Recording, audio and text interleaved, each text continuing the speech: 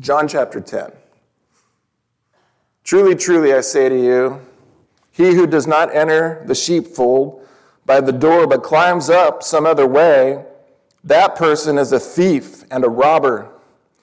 But he who enters by the door is the shepherd of the sheep. To him the gatekeeper opens, the sheep hear his voice. He calls his own sheep by name and leads them out. When he has brought out all his own, he goes before them, and the sheep follow him, for they know his voice. A stranger will they not follow, but they will flee from him, for they do not know the voice of strangers. This figure of speech Jesus used with them, but they did not understand what he was saying to them. So Jesus said unto them, Truly, truly, I say to you, I am the door of the sheep. All who came before me are thieves and robbers, but the sheep did not listen to them. I am the door. If anyone enters by me, they will be saved and go in and out and find pasture. Amen. These are good words. We're going to look at that. Dear Jesus, I pray by your Holy Spirit, who is the anointing, who's the truth, who's in us, that he would guide us and just reveal to us all that we have since we have Christ. If there's anyone here that doesn't know you, they've not entered you as the door to eternal life, I pray today they would pass from death to life. I pray this in Jesus' name. Amen. Amen. So thieves and robbers, another way. Thieves and robbers. Liars. It's like fake news, like misinformation. Jesus does not give 5-star ratings or good reviews towards liars, right? If Jesus had a Yelp account, he would not be giving a lot of good reviews to liars and thieves and robbers. In fact, he links the devil and Satan to being the father of all of them. John 8:44, up on the screen. You are of your father, the devil. And he was telling this to the Pharisees who had the first 5 books of the Bible memorized.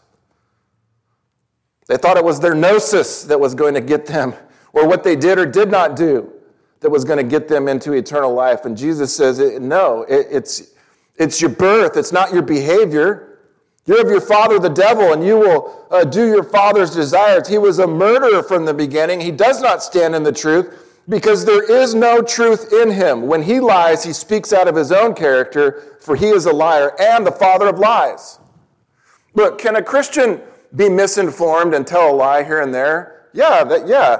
But when you are deliberately lying to people and you're deliberately misguiding them on purpose, and your campaign is either like character assassination or just to malign the truth or to go against the gospel or to go against Christians or to go against people that want justice for all, when your campaign is just based on lies, you better believe that Jesus is saying their DNA and their family tree traces right back to the father of lies, Satan. Yeah, we could slip up and tell a lie. You know, when a kid, hey, I told you not to eat those cookies out of the cookie jar, and they got crumbs all over their face and chocolate smeared, and the lid's a little cattywampus on the cookie jar. Did you eat the cookies? No, Mom, I didn't. Okay, that's, we've all probably done it. If you said you've never lied, you just told your first one. Liar. We've all done it, but those of us that name the name of Christ, we're born again. We got birthed out of the father of lies into the family of truth. Acts chapter 13 and verse 10, and he said unto him, You son of the devil, you enemy of all righteousness, full of all deceit and villainy, you will not stop making crooked the paths of the Lord. And so you see this satanic thread here to where the devil he uses a campaign of deceit and lies, and what he's robbing and stealing are people's years. You know, when you hear a lie and you believe a lie, it takes a long time to undo that. When we would see people get saved out of cults, you'd have to deprogram them. That takes years. And it's like the devil is robbing and thieving years off of people's lives when they believe that which is false. Here was a fear of the Apostle Paul, 2 Corinthians 11. He says, I'm afraid, I fear, lest by any means, as the serpent, the devil, beguiled and tricked by lies and deceit Eve with his craftiness. Look at those words, beguiled and crafty.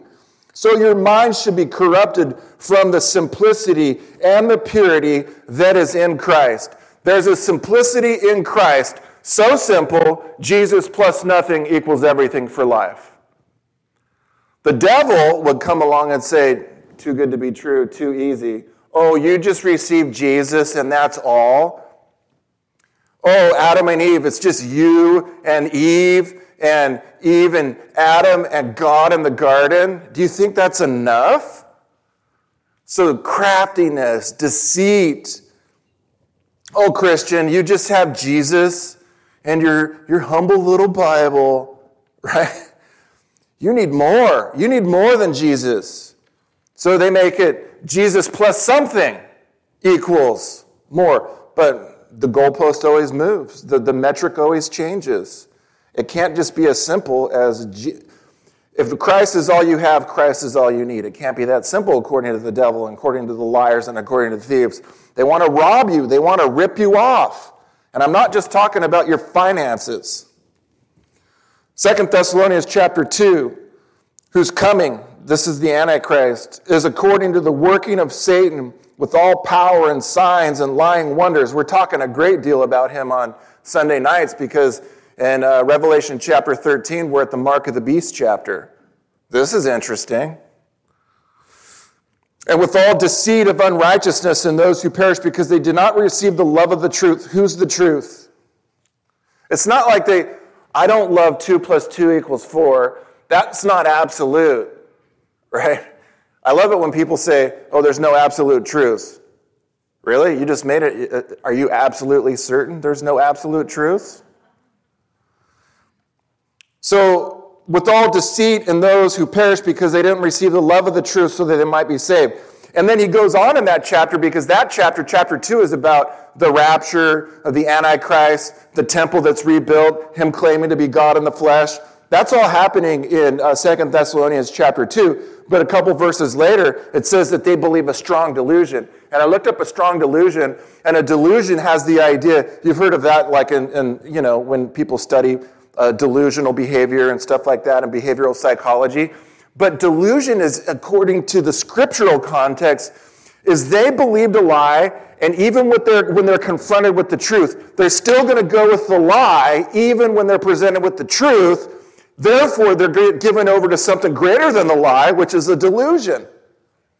And it's almost like even in 2 Peter chapter 3, where he says, where people say, where's the promise of Jesus' second return?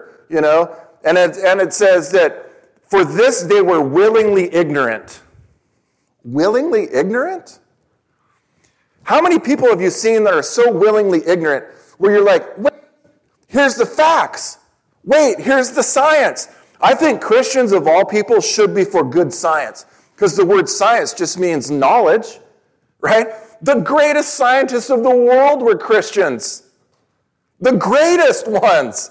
The greatest minds the world have ever produced were Christians because they looked at science and knowledge based on how did God create the world? Okay, let's observe it. Okay, let's record our data. Okay, let's confirm our hypothesis. That's all they did.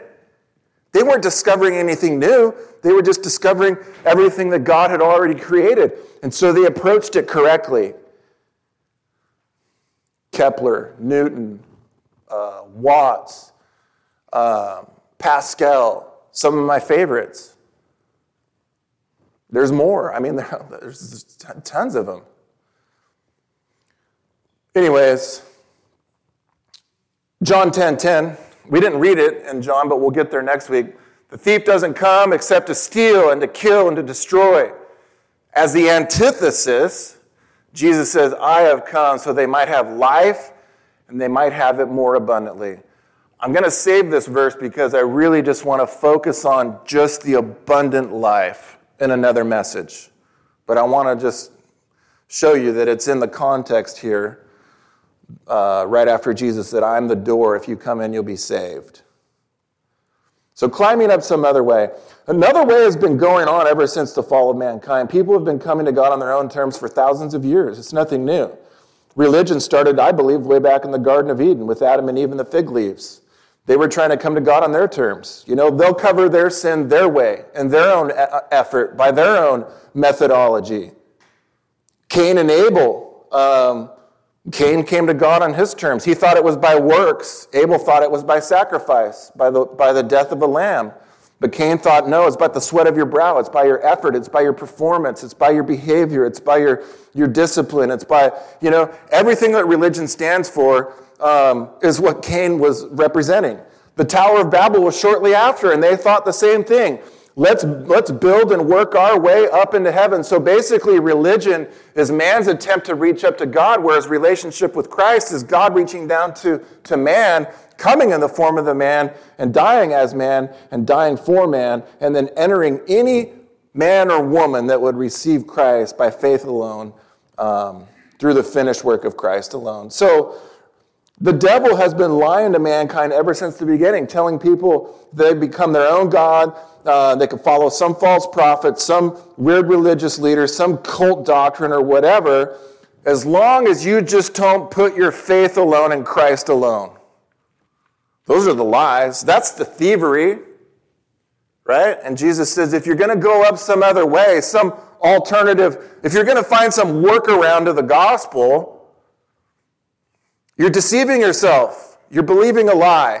And you'll spend many years will be robbed on your limited life already in vain attempts to climb up some other way. Don't spend the effort. So he's been selling and peddling lies and creating thieves to steal our years in vain attempts to get what you could only get by grace. His system is trying. Jesus is trusting. His system is achieving. Jesus is receiving. His system is works-based. Jesus is in the finished work of the cross. His system is self-righteousness. Jesus is Savior righteousness. His system is behave unto eternal life. Jesus is believe unto eternal life. So when the question of question is asked, the answer always comes back the same. What must I do to have eternal life? Right? The question of questions. What must I do? What must I do? It's got to be something I could do. The question always came back. It's believe. Look at these next ones. Acts chapter 16, verse 30. After he led them out of the jail, he asked, what must I do to be saved? And they replied, have faith, believe in the Lord Jesus, and you will be saved. This is also true for everyone who lives in your home, everyone who lives in the world. They came to Jesus in John chapter 6, verse 28. After he had fed everyone, with the loaves of fish.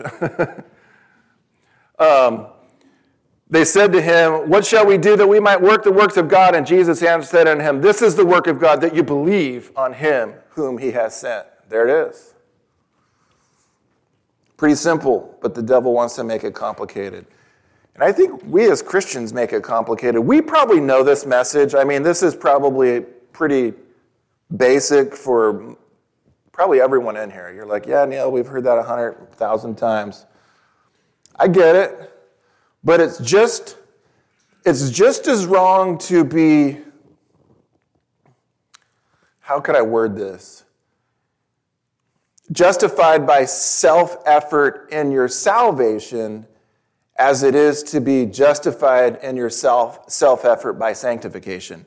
See, we think we graduate from grace and we move on to religion, right?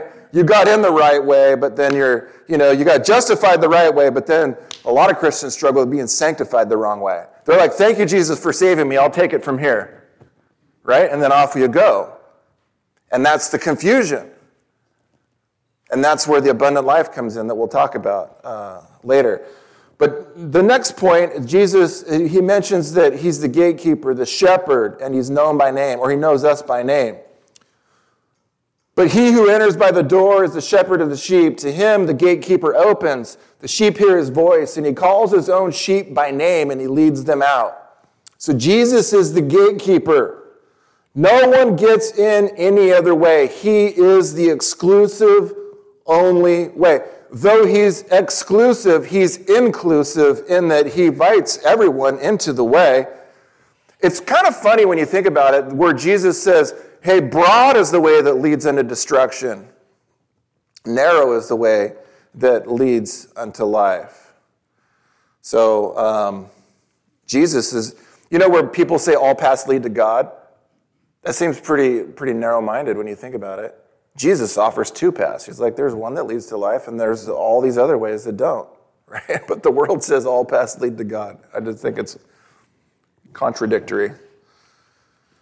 But no one has a lockpick kit good enough or a secret passageway into heaven other than the only way, which is Jesus. Acts 4:12.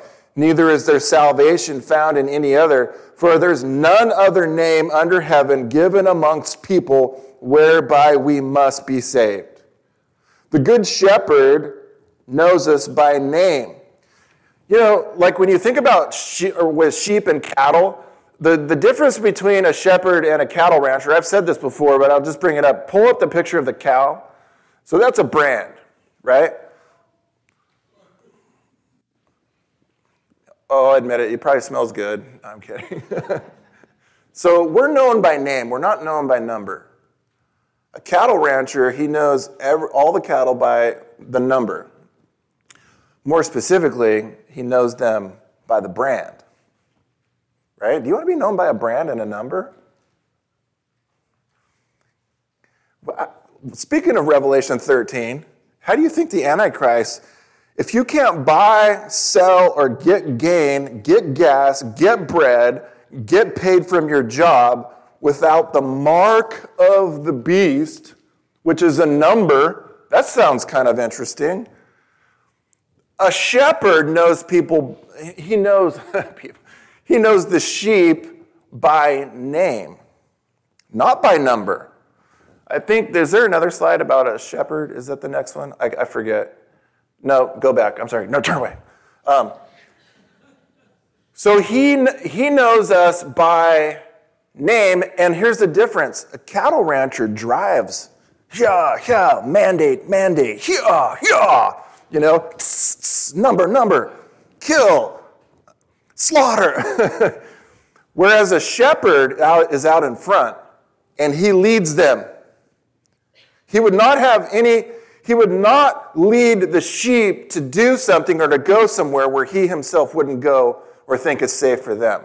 Difference between a shepherd or a cattle rancher. Who do you want guiding your life? The good shepherd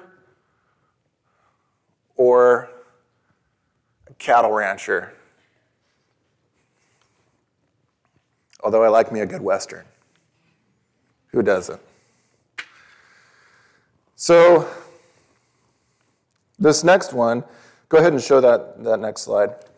In school, I had to watch a movie called The Stanford Prison Experiment. It was based off of an experiment done from a psychology professor at Stanford University. And in the early 70s, they gathered students. And it was the experiment. They flipped a coin to see who was going to be prisoner or guard in the experiment. They made a mock prison situation. But to kick it all off, they would go and arrest these students at their homes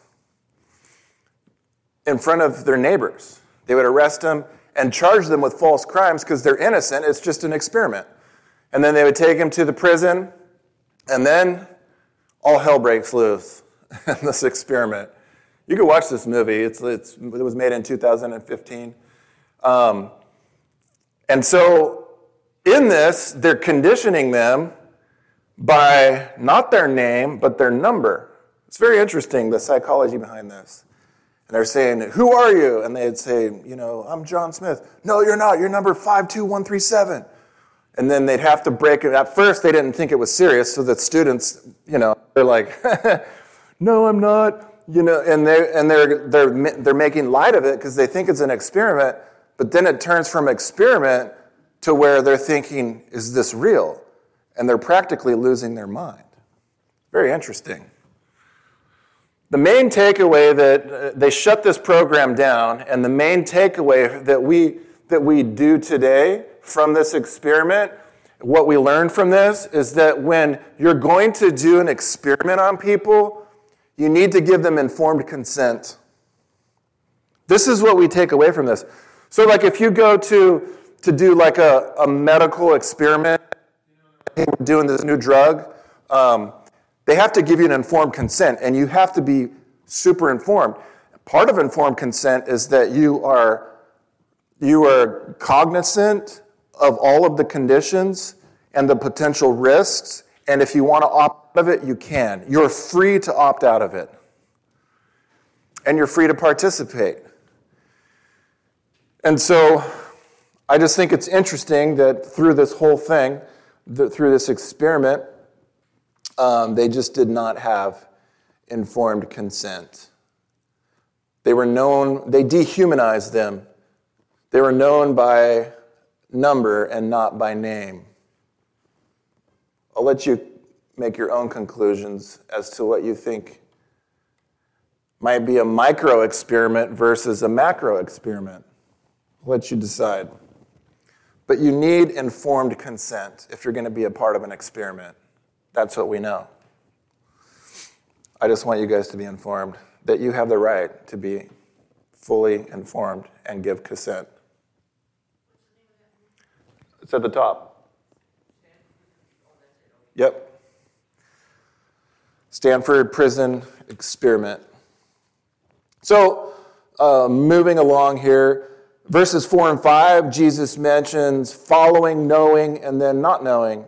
When he has brought out all his own, he goes before them because he's a good shepherd. And the sheep follow him, and they know his voice, and the stranger they will not follow, but they will flee from the stranger, for they do not know the voice of the strangers. In fact, they're very timid. They're very reluctant, sheep are. And so if you think about following Christ, all of us who are Christians, who name the name of Jesus, we want to follow the Lord Jesus, right? That's our intention. We want to follow Jesus.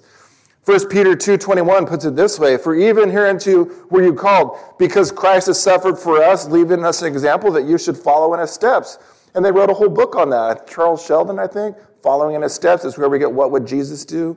That WWJD bracelet came from that book. Not the bracelet, but the phrase. Following in his steps, right? We all want to. Ephesians 5:1. "But you therefore, followers of God, as dear children, walk in love, as Christ has also loved us." We want to follow God. We want to follow the Lord. But the difference between Jesus asking the disciples to follow him around, all around Israel and the Holy Land, and following Jesus now is that what? Back then, Jesus lived outside of them. This side of the cross, where does Jesus live? Inside of us. So when Jesus got up from Bethany and went to Jerusalem and said, "Hey, you guys, follow me. Hey, Peter. Hey, John. Let's go up to this mountain and pray. Follow me." They would literally have to follow an external Jesus. Because Jesus went to the cross and he paid for all of your sins, when he forgave you of all of your sins, he filled you with his righteous life. Now, this side of the cross, when Jesus says follow him, it's not an external follow like I'm following a set of rules over here or something over here or someone down over there. No, I'm following the leading of the internal relationship I have with the Lord Jesus internally. And you need no one to teach you about that. You have the anointing which abides in you, which we talked about in Sunday school. He's in you, and he wants to lead you. So we all want to be followers of Jesus, but knowing Jesus relationally and intimately helps us to discern between if we follow a false shepherd or the good shepherd. Jen would remember this. Years ago, Jerry Benjamin, that spoke at our church, gave the example of I think it was his uncle or his grandpa that was in New Zealand. Do you remember that example? Yeah? And he said his uncle or grandpa, whoever it was, would go out, and he had a bunch of sheep, and he would make this certain sort of yodel. I'm not going to do it, but he'd make this certain sort of yodel, and the sheep would come. And he was spending the summer with his uncle or grandpa, and one morning he thought he'd get up before his uncle and try to call the sheep. And he said he got up and he tried to do it just like his uncle did, and the sheep didn't come. They're kind of like who's that yodeling yahoo, right? Because they didn't know his voice. Even though he had good intentions, they didn't know the voice of this little shepherd wannabe, right? This imposter trying to be his uncle when he wasn't. And I think for us too, we will not follow, listen, or be led astray when we focus on the voice of the good shepherd. But if you're not familiar with his voice, how are you going to discern when you hear another voice is try to imitate the voice of the good shepherd? Right? That's kind of a good question. The best way to know the difference between the voice of the good shepherd and the voices of the false shepherds and the false prophets and the false teachers and the false media and the fake news is to intimately know and to spend time with the Lord Jesus. Because the more you spend time with the Lord Jesus, the more you get familiar with his voice. But if you don't spend any time with Jesus, you're not going to be able to pick up his nuances and the special way that he communicates to you. You're not going to pick it up because you're not spending time. So to know the voice of the Good Shepherd, we must be in the Good Shepherd's book, which is the Bible, praying, listening, right? And then we get acquainted and familiar. And then when a contrary voice comes along, we're like, nope, that doesn't match the voice that I'm familiar with. And so you won't follow it. You won't fall prey to it. 2 Peter also gives this warning. He says, there were false prophets also among the people, even as there shall be false teachers among you. And I think it's interesting how he delineates between prophets and teachers. It's almost as if he's saying, yeah, back in the old covenant, a bunch of false prophets, but in the new covenant, a bunch of false teachers. I don't want to make a huge point about that, but it's interesting how he delineates. Who privately will bring in damnable heresies, even denying the Lord that bought them, and bring upon themselves swift destruction. And you're like, yeah, when's that going to happen? I'd love to see that. Me too, Dave. When's it coming? Right? Maybe sooner. I don't know. And many shall follow their pernicious ways, by reason of whom the way of truth shall be evil spoken of. Don't be surprised if they're going to malign Christians and speak ill about our faith and attack the Bible and discredit Jesus. I mean, that shouldn't, at this point in life, that shouldn't come as a shock to you. I mean, it's a good thing that people aren't attacking us with the sword. They're attacking us with the keyboard. I mean, are you really afraid of a keyboard warrior? Come on. Really? Ooh, don't get carpal tunnel as you insult me. Ooh. How's your workout regimen, keyboard warrior? You know, it's like, whatever. And through covetous they shall, with feigned word. The word feign, I've said it many times, is plastos in the Greek, which means it's plastic and fake words.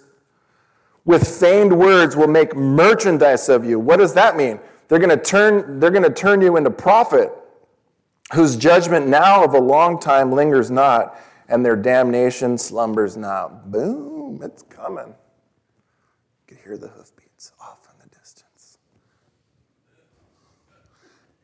You know, Clint Eastwood has a new movie out, El Macho. I'm like, really? You're going to ride that horse? Have you seen him? I was trying to tell Chloe, I'm like, him and John Wayne were, in my book, like the pinnacle of Western, like icons of the movies. And I saw him in his, we watched, Chloe and I watched preview of the movie. And I'm like, Clint, please, use a stunt double. Don't get on that horse.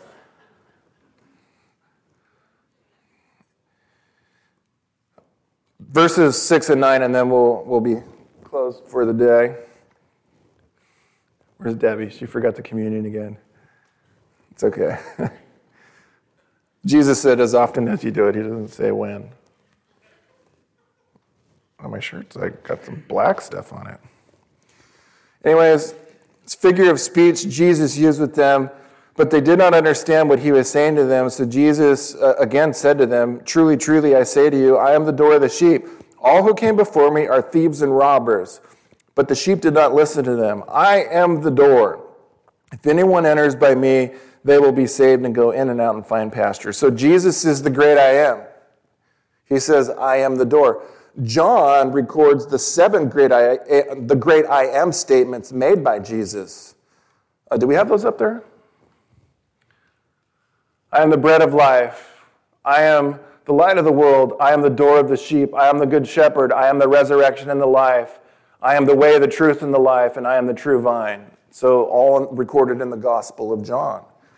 But what Jesus was doing is, in the same way that God was revealing himself to Moses, Jesus is revealing himself to mankind as God in the flesh. He's basically saying he is the great I am, the independent, self-existent, uncreated, eternal, unlimited one, right? He reports to no one. That's why it's so tempting to become a God, because he doesn't have a boss. He doesn't report to a board. He doesn't have any other higher authority. He's it. He's the pinnacle, the zenith, the top. He's it. And so when he says, I am, there is no other. Exodus chapter 3, verse 14, and God said to Moses, as Moses said, well, if you're going to send me back to Pharaoh, who was the great dictator of his day, if you're going to send me back to Pharaoh, who can I say that said that it sent me? And God says, I am that I am. I know what you're thinking. I am thinking it too. Thus shalt thou, the kids don't even know. Olive oil. I'm just giving them a sideways hint. They still don't know, maybe. He says, thus shalt thou say unto the children of Israel, I am hath sent you. It's the eternal existent one. That's what the word, it's self-existence. That's what I am means. So Jesus will save any and all who trust in him by faith. And you know this, Romans 10:13, whosoever shall call upon the name of the Lord shall be saved. And then if and when you do, you can find pasture, not pastor, but pasture and rest in Christ. So when a shepherd would lead the sheep, right, he would lead them to green pastures. Why? Because that's where they would have health, rest, protection, sustenance, all that's good for them. That's not what an ill-willed false shepherd wants to do. He wants to rob, steal, kill, destroy, and he'll use lies and deceit to lead you to somewhere that's not a green, safe pasture place. Sometimes you wonder, who's steering this ship, right? Where are you guys leading us? Where's this going? Doesn't look like a green, doesn't sound like the voice of the good shepherd, because it doesn't look like we're going to green pastures. Looks like we're going to a slaughter, right? I'm chuckling and you're not. Quit scaring me, Neal. Where are we going? Well, you have your own autonomy. You have your own agency, and you and Jesus. Listen to his voice. What's he telling you? Listen, be in tune, spend time in the book, get to know the good shepherd, and he'll tell you. Matthew, when a person receives Christ, they get all of the acceptance, the value, the love, and they want to live in peace, and they want to have rest. And when they receive Christ, they get all of it. Matthew, you know this. Jesus has the great invitation, come unto me. He's not inviting unto a place. Look, when I think it's it's Psalm 23. He'll lead them unto still waters and green pastures. That, to me, who is the water of life? Jesus. Who is the bread of life where you get food? Jesus, right? So The Jesus is the shepherd. When he leads you to the green pasture, it's an invitation unto himself. It's because it's not to a place, it's to a person. So he says, come unto me, not to a place, to a person. All you that labor and are heavy laden, your years have been stolen. You've been robbed of of peace, of emotional peace. You've been robbed of not being anxious and having anxiety. And he says, I'll give you rest. Take my yoke. Yoke up with Jesus, right? Connect yourself to him. Learn of me. That's growing in the grace and the knowledge of the Lord Jesus Christ. I'm meek. Don't mistake meekness for weakness. He's coming, and he destroys the Antichrist with the brightness of his coming. He doesn't even have to eat spinach and be like, he doesn't have to do that. The great I am doesn't need spinach. He created spinach. But when he comes back, he's meek, but he has all power. And he destroys the brightness. He just says a word. The sword goes out of his mouth. And it's done. You shall find rest unto your souls. What's your soul? It's your thinker. It's your feeler. How are you coping? In therapy, I ask people a lot. Use scaling a lot. Scale of 1 to 10. Scale of this to that. But people have a lot of different ways they cope to manage stress, anxiety, depression, all happening in your soul. People have a lot of different ways they try to manage it. Overeating, over shopping, over drinking, over medicating, over stimulating. There's psychologists out there much smarter than we are that they'll give you alternatives to cope with your soul so long as it's not Christ. They know how to get you to be addicted to their coping mechanism. They want to turn you into merchandise like we were reading about earlier. But Jesus says his yoke is easy and his burden is light. Amen. That's an invitation to you, even as a Christian, but it's an invitation to all those who have not yet received Christ to have him as eternal life. But this is an invitation for you to know about him and experience him and to learn of him. You already have eternal life, but this is more for your daily life. Amen.